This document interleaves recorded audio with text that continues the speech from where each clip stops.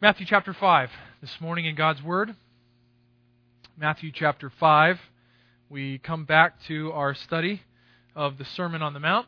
And if you're just joining with us, you have come right at the end of the introduction to the Sermon on the Mount in the Beatitudes. Familiar territory in our New Testaments, and yet profound truths here for us. We've spent many weeks now walking through each one of these, and sad to say today we will conclude them. At least that's the plan. Lord willing, we will conclude the Beatitudes today and then move forward at a little faster clip in the days and weeks ahead. Would you join me and pause with me just one moment as we pray to set our hearts in order for what we're about to do? We're doing serious work here, and I want to set my heart in line before the Lord. Father, thank you for this privilege. This is a privilege to preach. And this is a privilege to study. We do not study a book, an ancient book. We study a living word. We do not study alone or of our own wisdom. We study under the direction of your Holy Spirit. And we pray that our time in your word this morning, for the remainder of these moments that are left, would be valuable for eternity's sake.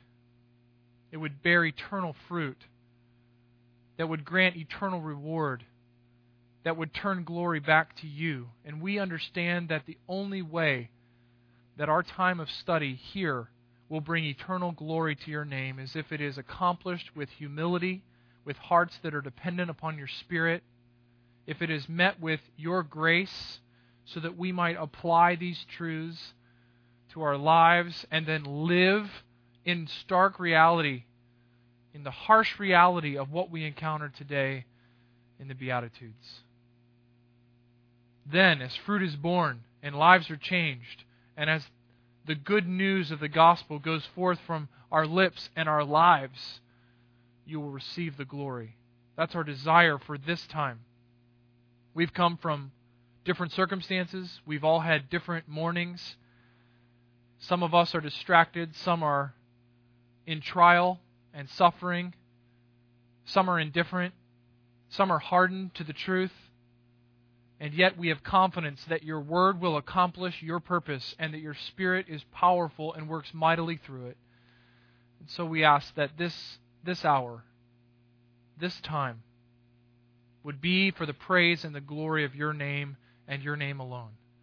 And we pray it because of the sacrifice and the substitution of the perfect Lamb, the gospel himself, Jesus Christ. Amen. Matthew chapter 5, and let's begin reading in verse 1 just to refresh our memory. We've refreshed every week. We should be refreshed in our memory, but I'm going to do it again. I figure we've started strong, we're going to end strong. Seeing the crowds, Jesus went up onto the mountain, and when he sat down, as the rabbis did, and the people stood, his disciples came to him. They came near. And he opened his mouth and taught them, saying, Blessed are the poor in spirit, for theirs is the kingdom of heaven. Blessed are those who mourn, for they shall be comforted. Blessed are the meek, for they shall inherit the earth. Blessed are those who hunger and thirst for righteousness, for they shall be satisfied. Blessed are the merciful, for they shall receive mercy. Blessed are the pure in heart, for they shall see God. Blessed are the peacemakers, for they shall be called sons of God. Verse 10, Blessed are those who are persecuted for righteousness' sake, for theirs is the kingdom of heaven.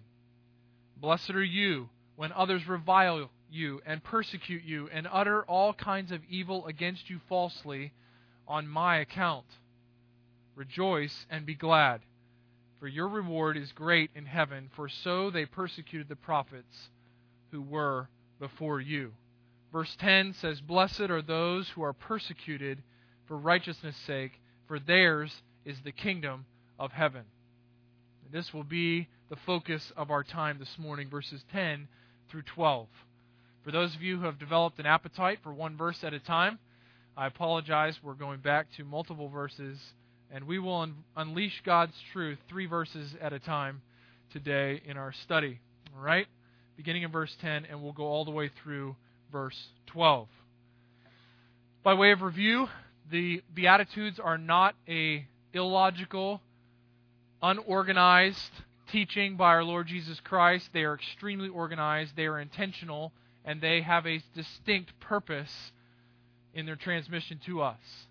Matthew puts this teaching at the very front of the ministry of Christ to set the table to his Jewish audience that the kingdom of heaven was the kingdom of the ministry of Christ, and that their Messiah had been rejected.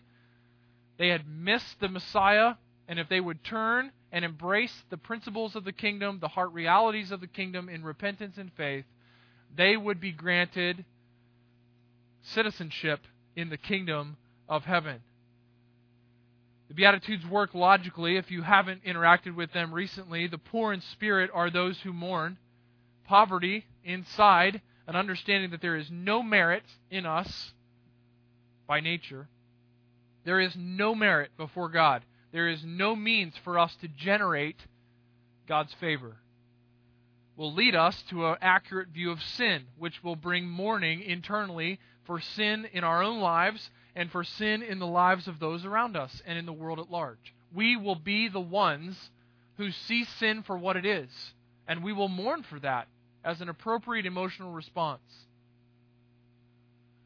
Because we've seen our own destitution and we see sin properly, our response will be meekness in our attitude towards others. Because we see God for who He is, and in light of God, we see ourselves accurately in comparison or in contrast. Meekness is the result. Power under control. Not self-seeking, but self-abasing. And the centerpiece of the Beatitudes comes in verse 6, because verse 6 is the marker between the first three and the last four, that the Beatitudes mark out the kingdom citizens as those who hunger, who are desperate for righteousness in their lives. They are starving and they are dehydrated for righteousness. This is the quality of the kingdom. It's seen then in the fruit of their lives, in their mercy towards others, in the purity that they pursue in heart, their peacemaking activity, not in a superficial sense or a cheap peace, but in a deep and lasting and biblical peace. And now finally it'll be seen in this final characteristic that the blessing of the kingdom, the internal happiness of the kingdom, is promised exclusively to those who are persecuted. Each one of these Beatitudes has been countercultural. We talked about that last week, I believe. The world would say, blessed are those who are rich in their own eyes, those who have a high self-esteem, not the poor in spirit, who see their worthlessness before a holy God. The world would say, blessed are those who laugh, not mourn, those who have the best time, who are the most relaxed in this life. Verse 5, the world would say, blessed are the ones who drive after their own agenda, who pursue their own glory, who roll over anybody who's weak and in the way to accomplish what they want. Blessed are those who grab life by the horns and go for it. Blessed are those who promote themselves, not the meek. And blessed are those who know no hunger and no thirst, and who live life to the fullest for their own glory and their own way. Blessed are those who step on the little man to get to the next level, who are marked out by not mercy, but a compassionless drive. Blessed are those who are filthy in heart. If you want to know happiness, taste sin at every level. The world says, blessed are those who don't make peace, but those who fight hard enough for their own agenda that they win. And finally, the world certainly does not say, blessed are those who are persecuted, but rather, blessed is the man who gets along with the most people, who knows no trouble in life, who has had a good life. So these are countercultural. The Beatitudes stand as a contrast to the worldview that is promoted in every way around us. And we come now to the conclusion, and we are left with the same countercultural message, the same pointed discussion as we have had every single week through these Beatitudes. in this final statement of our Lord in this section. Last week we looked at kingdom peacemaking as a way of life that pursues true peace both personally and for the sake of others. And this week we're going to look at the likely result for the peacemaker. What will be the likely result for the one who is poor in spirit, who mourns, who is meek, who hungers and thirsts for righteousness with everything in their being, who is marked out by mercy and an internal merciful heart, who is pure and drives after purity in heart and is a peacemaker? What will be the natural result? What should be expected for these people who are kingdom citizens? Well, certainly blessing should be expected because that's the promise of this section. Certainly the promises are plentiful in response to each one of these statements. They'll gain the kingdom of heaven. They'll be comforted. They'll inherit the earth. They'll be satisfied. They're going to receive mercy in the future. They're going to see God for who He is. And they're going to be called out by God as sons of God and by those who have like character. But this final beatitude gives us a picture of what is to be expected in this life, in the present tense, for those who find themselves in the kingdom of heaven, the happiest people on earth, in the happiest place on earth. It is these people who will be blessed, and they will be blessed in persecution. Persecution is more widespread, believe it or not, today than it has ever been in recorded history. And that's hard, isn't it, for us to think of? We're in a very comfortable situation, sitting in a little town, in a free country, enjoying worship together, singing songs loudly, praying together without fear of government intrusion into our worship hour. And it is difficult for us to think that the world knows more persecution of Christians today than it has ever known. Now, granted, there have been isolated events that have been vicious, and the numbers have been staggering towards Christians, but most of those have been localized. Today, persecution is more widespread. It covers more area than it has ever covered. The message of Christianity is more unpopular today than it has ever been. The pure message of the gospel, the pure word as revealed in the person and work of Jesus Christ, flies in the face of our postmodern culture. It flies in the face of everything that our world stands for. And because of that, persecution is at a heightened level today. I'd be so bold as to say that that's probably not the case for your life or my life, though, this week past or for this week future. We are generally not persecuted. In fact, the United States, because of its lack of persecution, also harbors a soft and cheap Christianity. If to declare the name of Christ as the way of our lives, to be a part of what Acts called the way and the name, was to be persecuted, was to face potential death like the Covenanters, the Reformers of a day gone by, the Apostles, Fox's Book of Martyrs. If that was the testimony of American Christianity, we would not see the breadth of error and softness when it comes to the gospel. Thousands of Christians are persecuted around the world. Persecuted not just for being Christians, but for their lifestyle of kingdom character, which is what we'll examine today. And folks, I just want to say at the outset, and this needs to be thought on often, persecution is not something that other people go through. Some of you may get Voice of the Martyrs magazine.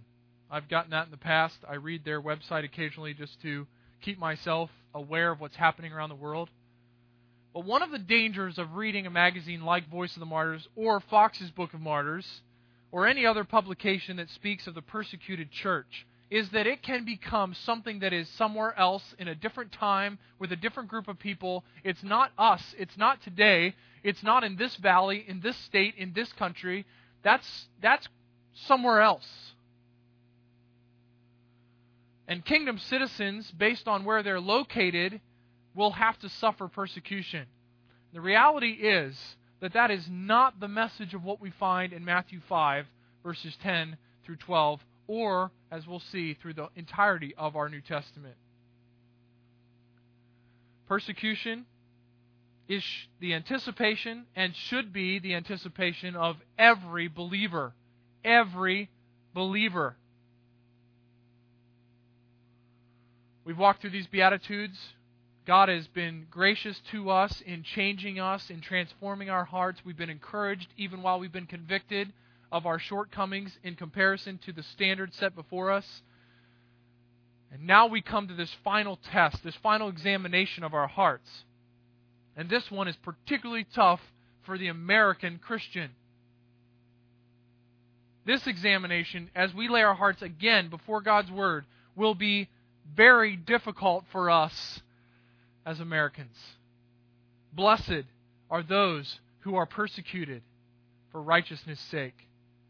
For theirs and theirs alone is the kingdom of heaven. So let's take our hearts, let's open them, and let's come to this final beatitude and examine what God has revealed to us through the preaching of Christ as recorded by Matthew under the inspiration of the Spirit. We're going to look at this in two different sections. And unlike the other Beatitudes, Jesus takes this one and he further explains it. He takes us a little bit deeper in verses 11 and 12, which is unique. We haven't had that opportunity yet. So we're going to look at this in two different sections. The first section is kingdom persecution assigned, and we're going to look at the assignment of this kingdom persecution. Defined, articulated, explained to us. And then in verses 11 and 12, we're going to look at it applied. Kingdom persecution applied to our lives personally. And that's really what Jesus does. Verse 10 is the broad statement of fact. Verse 11 and 12 really represent a personal application of that statement. So let's begin with the kingdom persecution assigned to us. And let's begin like we have with every one of these Beatitudes, re-examining and being reminded of the words that are before us on the page. First word in the Beatitude is blessed. Blessed. Not superficial happiness, not surface level joy, not sinful pleasure that's for a season, but internal and eternal joy of the most true and deep sense is promised exclusively to those who are in the kingdom. And those who are in the kingdom are described with this characteristic of life. Here is the character of their being. They are persecuted for righteousness' sake. That's a key. And the promise that accompanies their persecution is their inheritance, their gaining of the kingdom of heaven. Let's take just a second, and I want to read to you and think through with you rightly about what this kingdom persecution looks like. And I'm going to do that by going to the negative. What is not promised here as we look at kingdom persecution? How could we misunderstand this? Well, no blessing is promised for persecution in general. Okay? Just because life is difficult, because someone has taken upon themselves to attack you, to persecute you, that does not promise in a general sense blessing or bring any satisfaction or any comfort in the examination of our lives as kingdom citizens, or those who claim to be kingdom citizens. No blessing is promised for those who are persecuted for their favorite cause. And this is really something that strikes home at this time of year. We are Christians, and by birth, we are Americans. And in our culture right now, the blurring of those lines gets very, very easy to fall into. And so political causes are at the forefront. And to be persecuted for a political cause is not parallel, it is not synonymous, nor does it promise blessing like being persecuted for righteousness' sake, which we're going to look at in just a moment. So just because you have a cause that you live for, just because you have a cause that you stand for, does not mean that you have blessing in those who persecute you.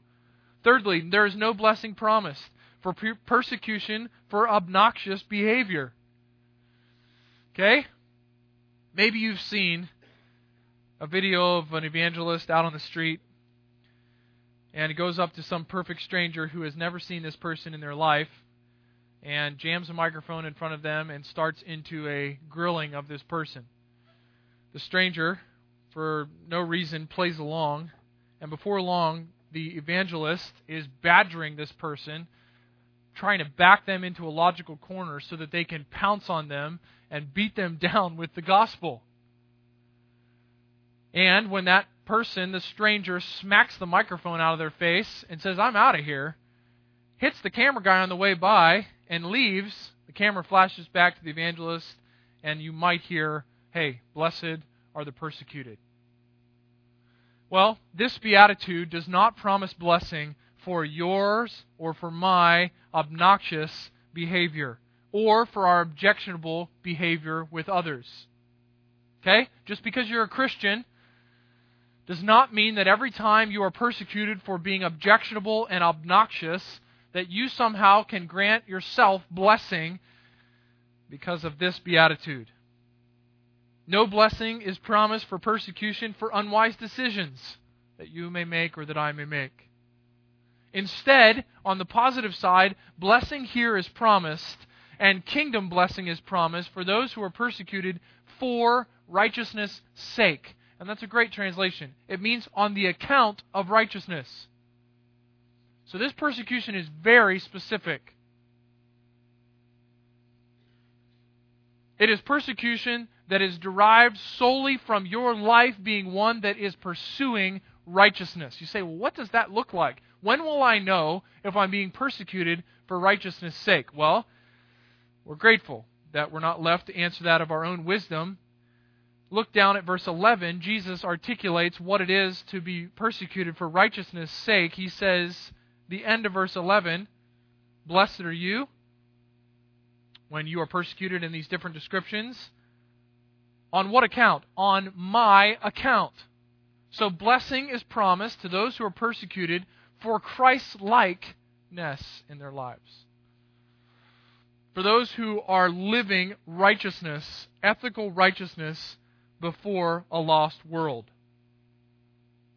So, kingdom persecution is something that can be stamped on every true believer, but it is not something that can be stamped on every persecution that you encounter. Is that clear?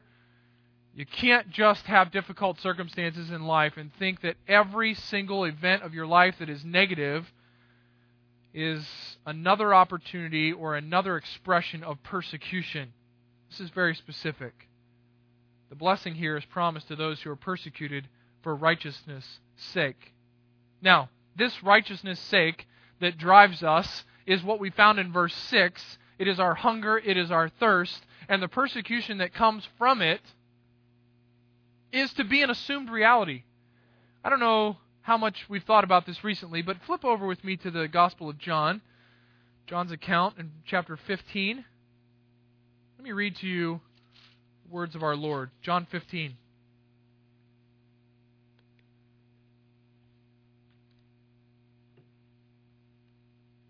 John 15 and verse 18.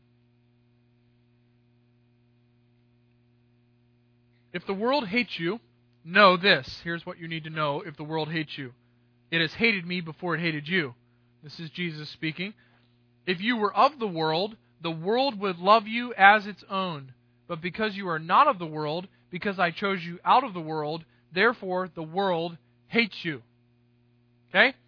This is assumed reality. The implications are very difficult to deal with. Remember, the word that I said to you, verse 20, a servant is not greater than his master. If they persecuted me, they will also persecute you. If they kept my word, they will also keep yours. They would believe you, is the idea. But all these things they will do to you on account of my name, because they do not know him who sent me. So the assumption from Jesus to those who would follow him was that the world would hate them and that persecution would follow them. It was an assumed reality. This isn't isolated. The Apostle Paul says the same thing in 2 Timothy chapter 3. 2 Timothy chapter 3. In verse 12, the Apostle Paul tells young Timothy, who is struggling with the persecution that he is enduring from false teachers in the church at Ephesus, Paul encourages him. He says in verse 10, "You, however, Timothy, have followed my teaching, my conduct, my aim in life, my faith, my patience, my love, my steadfastness, my persecutions and suffering that happened to me at Antioch, at Iconium, and at Lystra, which persecutions I endured, yet from them all the Lord rescued me." Verse 12, "Indeed, all who desire to live a godly life in Christ Jesus will be persecuted." All includes all those who desire to live a godly life in the United States of America, in the state of California, in the San Joaquin Valley, in a little gathering at Grace Church. All. While evil people and impostors, verse 13 says, will go on from bad to worse, deceiving and being deceived. So Christ speaks this word to us. Timothy receives this word from the Apostle Paul. The Apostle Peter gives us this same idea in 1 Peter chapter 3. 1 Peter chapter 3 and verse 13. He says, "Now who is there to harm you if you are zealous for what is good? But even if you should suffer for righteousness' sake, you will be blessed. Have no fear of them, nor be troubled." Why? Why should we have no fear of persecution and not be concerned or troubled by persecution for righteousness' sake? Well, Peter was sitting there in Matthew 5. Don't forget that. He was there. He was sitting right there on the mountain, or standing right on the mountain near the Lord Jesus as he taught. And look at what he tells us in verse 15. "But in your hearts honor Christ the Lord as holy, always being prepared to make a defense to anyone who asks you for a reason for the hope that is in you, yet do it with gentleness and respect, having a good conscience, so that when you are slandered, those who revile your good behavior in Christ may be put to shame."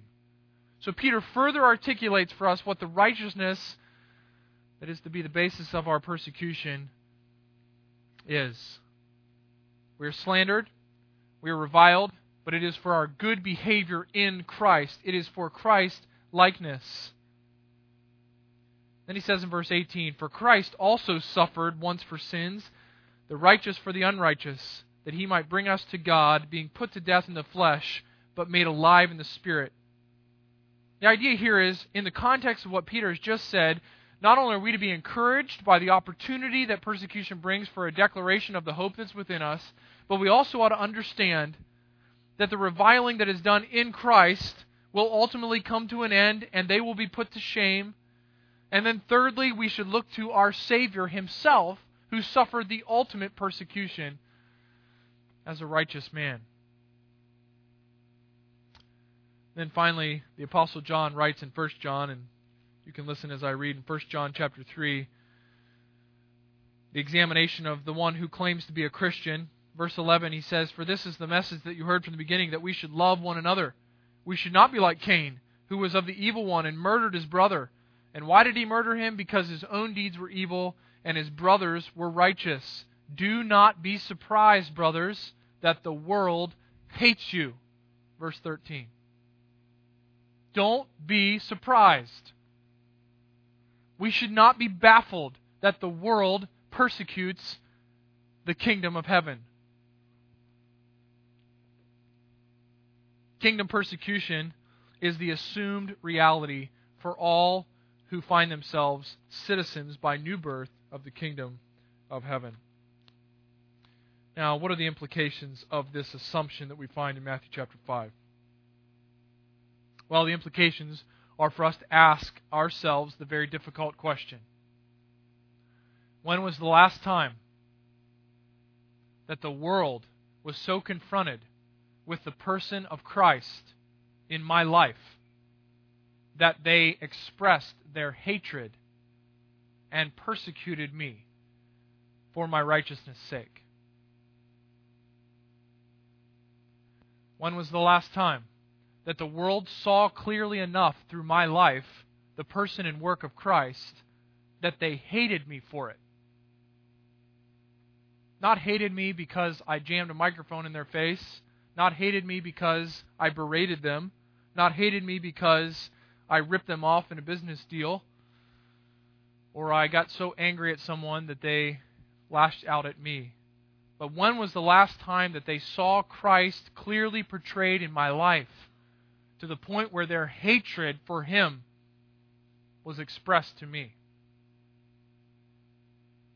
That's a convicting thought, isn't it?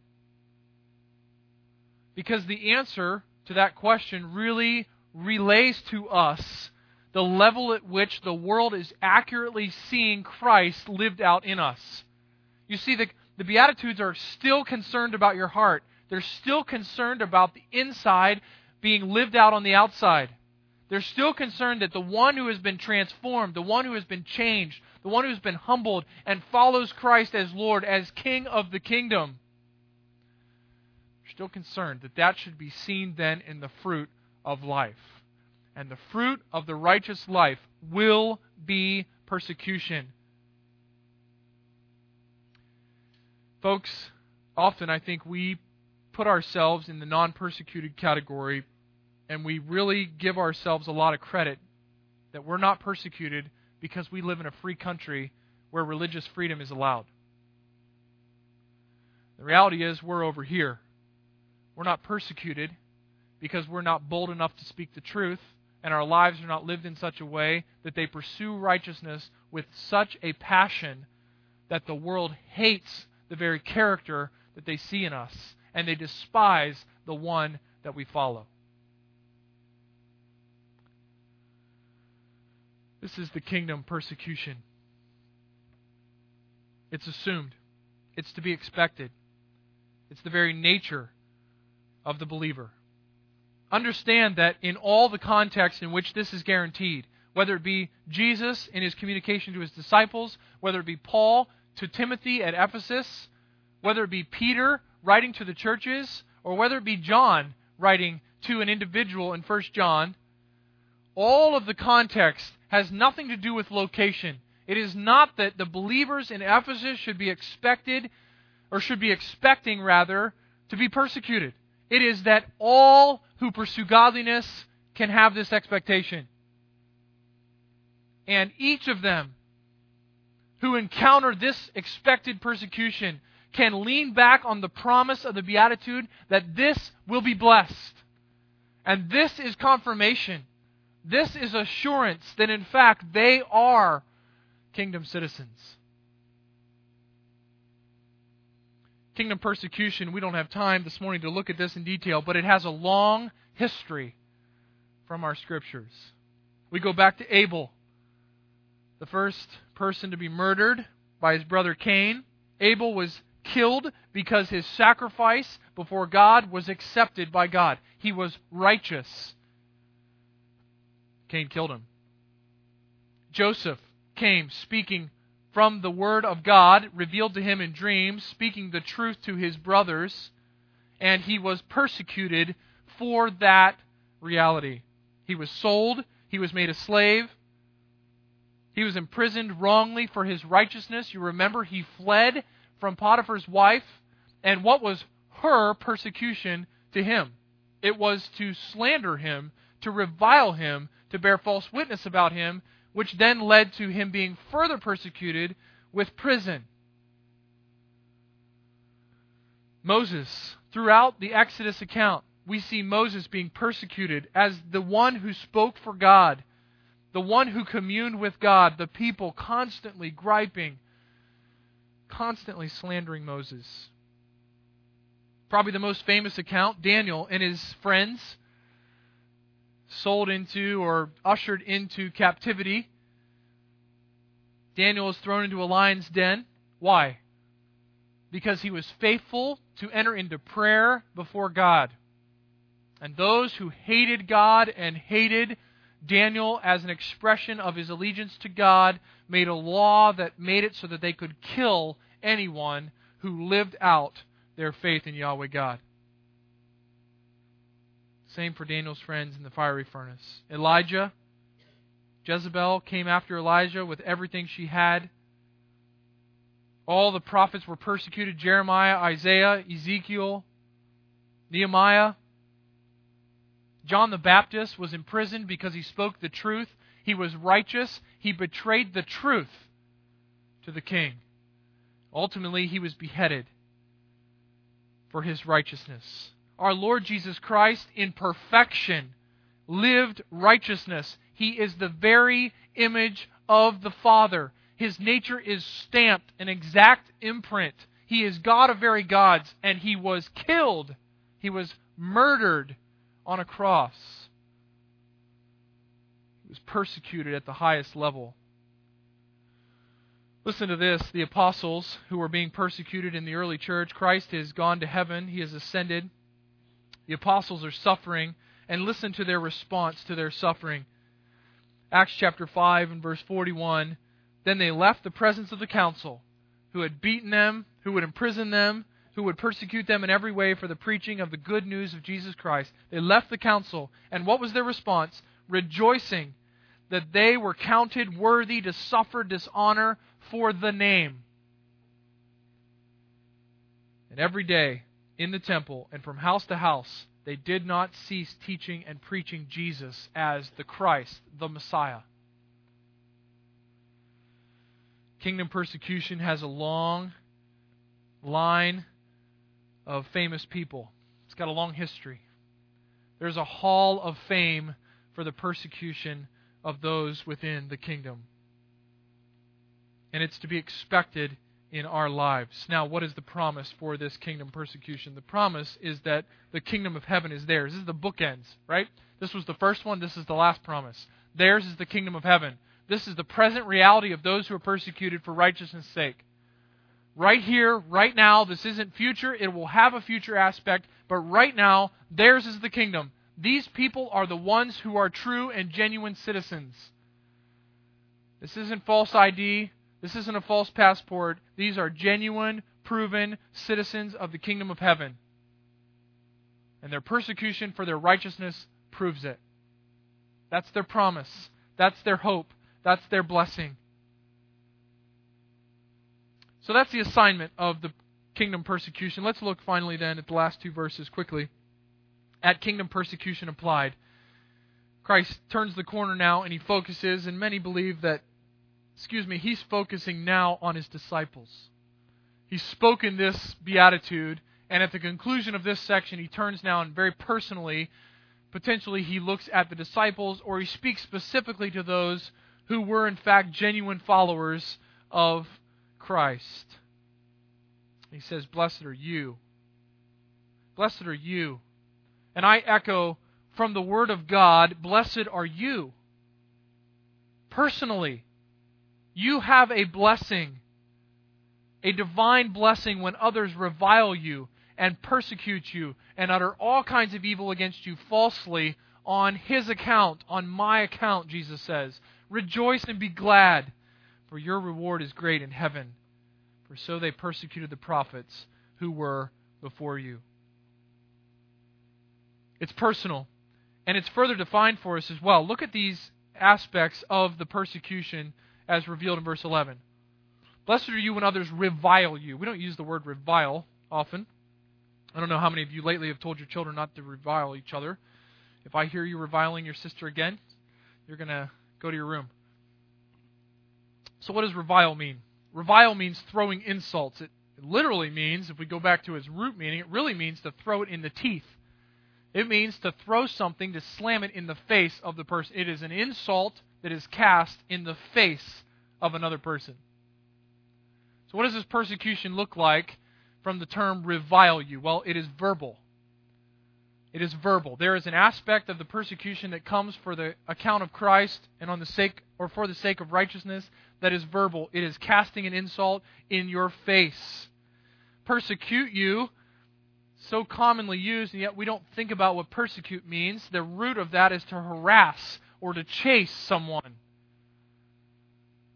You are hounded for your righteousness. You are hounded for Christ's account. And then finally is slander, utter all kinds of evil. And there is a key word here, utter all kinds of evil falsely. Okay, that's an important word in this description or further description of the beatitude. Right? There are those who utter evil about you, and it's true. We need to be humble enough to accept that, to go in humility and confess that to them. There are others who will utter evil against you falsely for the sake of Christ. And this has been the heritage of those who have followed Christ from the very beginning. So there is a verbal aspect that is very real. There is a hounding and chasing and harassing, and there is a slander, a lying, a false witness behind your back that is spread about you falsely on the account of Christ. It's as limited in its blessing as it is to its cause. The cause for this persecution is on the account of Christ, and understand again that no blessing is promised apart from persecution for the sake of Christ. Its identification with Jesus, so purely lived out and so purely spoken that the world cannot tolerate. We live in a society that champions tolerance. It's like the ultimate buzzword. Tolerance, tolerance, tolerance. The only intolerance that is allowed or tolerated is intolerance towards those who are intolerant. And so if you have the guts to speak the truth, that I am the way, Christ says, the truth and the life, and that no man comes to the Father but by Him, and you live in such a way that in humility you portray the very righteousness of Christ, you are proclaiming by your life and by your word an exclusive gospel, an exclusive good news. Christ is the only way. He is the only one that I pursue. He is the only one that I follow, and I desire more than anything else in my life, and the world cannot tolerate it. They hate Him. They killed Him. They would kill Him again today. And they will persecute all those who bear His name. So kingdom persecution is expected, but finally, as it's applied here in verses 11 and 12, it comes with a commanded response. There's actually a command involved with persecution. And this is hard for us, folks. Don't get me wrong. I do not like being persecuted. I don't like being reviled. I don't enjoy it. No one in their right mind enjoys being slandered. No one enjoys being harassed. But when it comes to being slandered, harassed, reviled for the sake of Christ and righteousness, this must be our internal response. As difficult as it may be, we should rejoice and be glad. Why? Why could we have joy and gladness in the midst of persecution? Why, when someone slanders us, could we have joy and gladness in light of somebody lying about us? Everything inside of us is screaming for defense of our character. And yet the biblical command is that we rejoice and be glad for these two reasons. Here are the two things that guide us. One is past and one is future. The first is that our reward in heaven will be great. This persecution is not going unnoticed. Our gracious Father is seeing every part of this event. And I take joy and I am glad because I know that He will reward this as an opportunity to bring glory to His name. That's the future aspect that will fuel rejoicing and gladness in the face of persecution. But there's a past. There's a past aspect as well. And the past aspect is given at the end of verse 12. For so they persecuted the prophets who were before you. I wrote down these two things in my notes. Why? Because of the great reward that is coming and because of the great company that is in the past. Persecution, whether it's physical, verbal, whether it leads to martyrdom, or whether it is your next door neighbor speaking harshly to you, calling you names or slandering you, whatever the case may be, it puts you into a grouping of people that ought to comfort and bring joy to your life. Who better to associate with than the prophets of old who were persecuted for proclaiming the truth of God? Count me in. Count me in. I want to be a part. I don't chase persecution. I don't like it. I don't go around looking for it. But when righteousness is played out in my life by the grace of God, when the character of our Lord is seen in my expression, day-to-day life, through my attitude, through my words, whatever it may be, when the gospel is clearly spoken to those who are in sin and hardened towards it, then when persecution comes, we can find joy and gladness. The future holds great reward for those who are persecuted. The past holds great company, great comfort for those who are persecuted. And the present reality is we are the possessors of the kingdom of heaven. Kingdom persecution is assigned to all kingdom citizens, and it guarantees blessings for all who endure and persevere. Look forward just a couple pages, Matthew chapter 10. Jesus is speaking again, the same issue. He's sending out his 12 apostles to preach the gospel, to declare to the cities and the villages that the Messiah has arrived. And he says in verse 16, "Behold, I'm sending you out as sheep in the midst of wolves. So be wise as serpents and innocent as doves. Beware of men, for they will deliver you over to courts and flog you in their synagogues. You'll be dragged before governors and kings for my sake to bear witness before them and the Gentiles." So God will use your persecution for the testimony. Look at verse 21. "Brothers will deliver brothers over to death." This will divide families. "And the father his child." Even parental unity will be broken. "And children will rise up against parents and have them put to death. And you will be hated by all for my name's sake." And then look at this last sentence in verse 22. "But the one who endures to the end will be saved." And what does that mean? Does that mean that our endurance is the basis upon which we can know that we're going to be saved? Is it that if we just work hard enough to endure, we'll in the end merit our salvation? Absolutely not, right? Otherwise, we need to rip major portions of our New Testament out. "For by grace you have been saved through faith. It's not of yourselves. It's a gift of God, not of works, lest any man should boast." What Jesus says here is that your confidence can be secure as you endure persecution. It is affirming that the future salvation of your soul is intact. You will be saved in the end. All who persevere will be saved. That will be the end result. Those who fall away are revealing that they have never come to faith in Christ, and they will not be saved in eternity future. So, it is to be expected. It comes with great promise. What's the concluding thought here from the words of our Lord in this beatitude? "Blessed are those who are persecuted for righteousness' sake, for theirs is the kingdom of heaven. Blessed are you when others revile you, persecute you, utter all kinds of evil against you falsely on my account. Rejoice and be glad, for your reward is great in heaven, for so they persecuted the prophets who were before you." I wrote down these ideas at the very beginning of my study this week in my notebook. Kingdom persecution is blessed. Kingdom persecution is expected. Kingdom persecution is rooted in righteousness. Kingdom persecution is rooted in Christ-likeness. Kingdom persecution is both physical and verbal. Kingdom persecution is personal. Kingdom persecution is historical.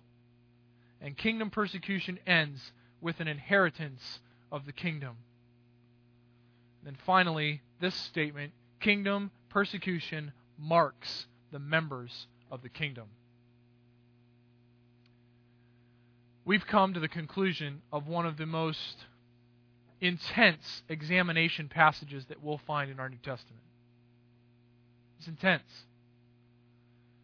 We've come to the end of a section where our Lord Jesus Christ Himself, the Messiah, the King of this kingdom, outlines for us the truth statements, the character of those who are in the kingdom. And He has left us with a pit in our stomach with the final beatitude: persecution is the mark, it is the stamp that will accompany those who live out the righteousness and Christ-likeness to which they have been saved. Ephesians 1 tells us that we have been saved for good works. We have been saved for the purpose of living out the character of God to the world around us. What's the bright spot? The bright spot is as we live, those who are being saved will come to faith through our testimony and through the life lived in Christ-likeness. There will be those who come to faith in Christ. There will be those who will be saved and who will see the person of Christ in all of His beauty as portrayed in those whom He has saved. But the majority are found in Matthew chapter 5 in verse 10. The majority will persecute. The majority will hate. Those who are hardened in their sin will despise the words of Christ, the good news about Christ, and the expressions of the character of Christ in the life of those who follow Him. Take heart. This is to be your expectation, and it will be accompanied with the grace needed to be rejoicing and glad in persecution. God will not leave you to muster up the ability to be glad and to rejoice and to see eternity in your persecution any more than He left you to muster up enough faith to come to Him in salvation. He saved you by grace, and He will sanctify you by grace. He will grow you by grace, even in the face of kingdom persecution.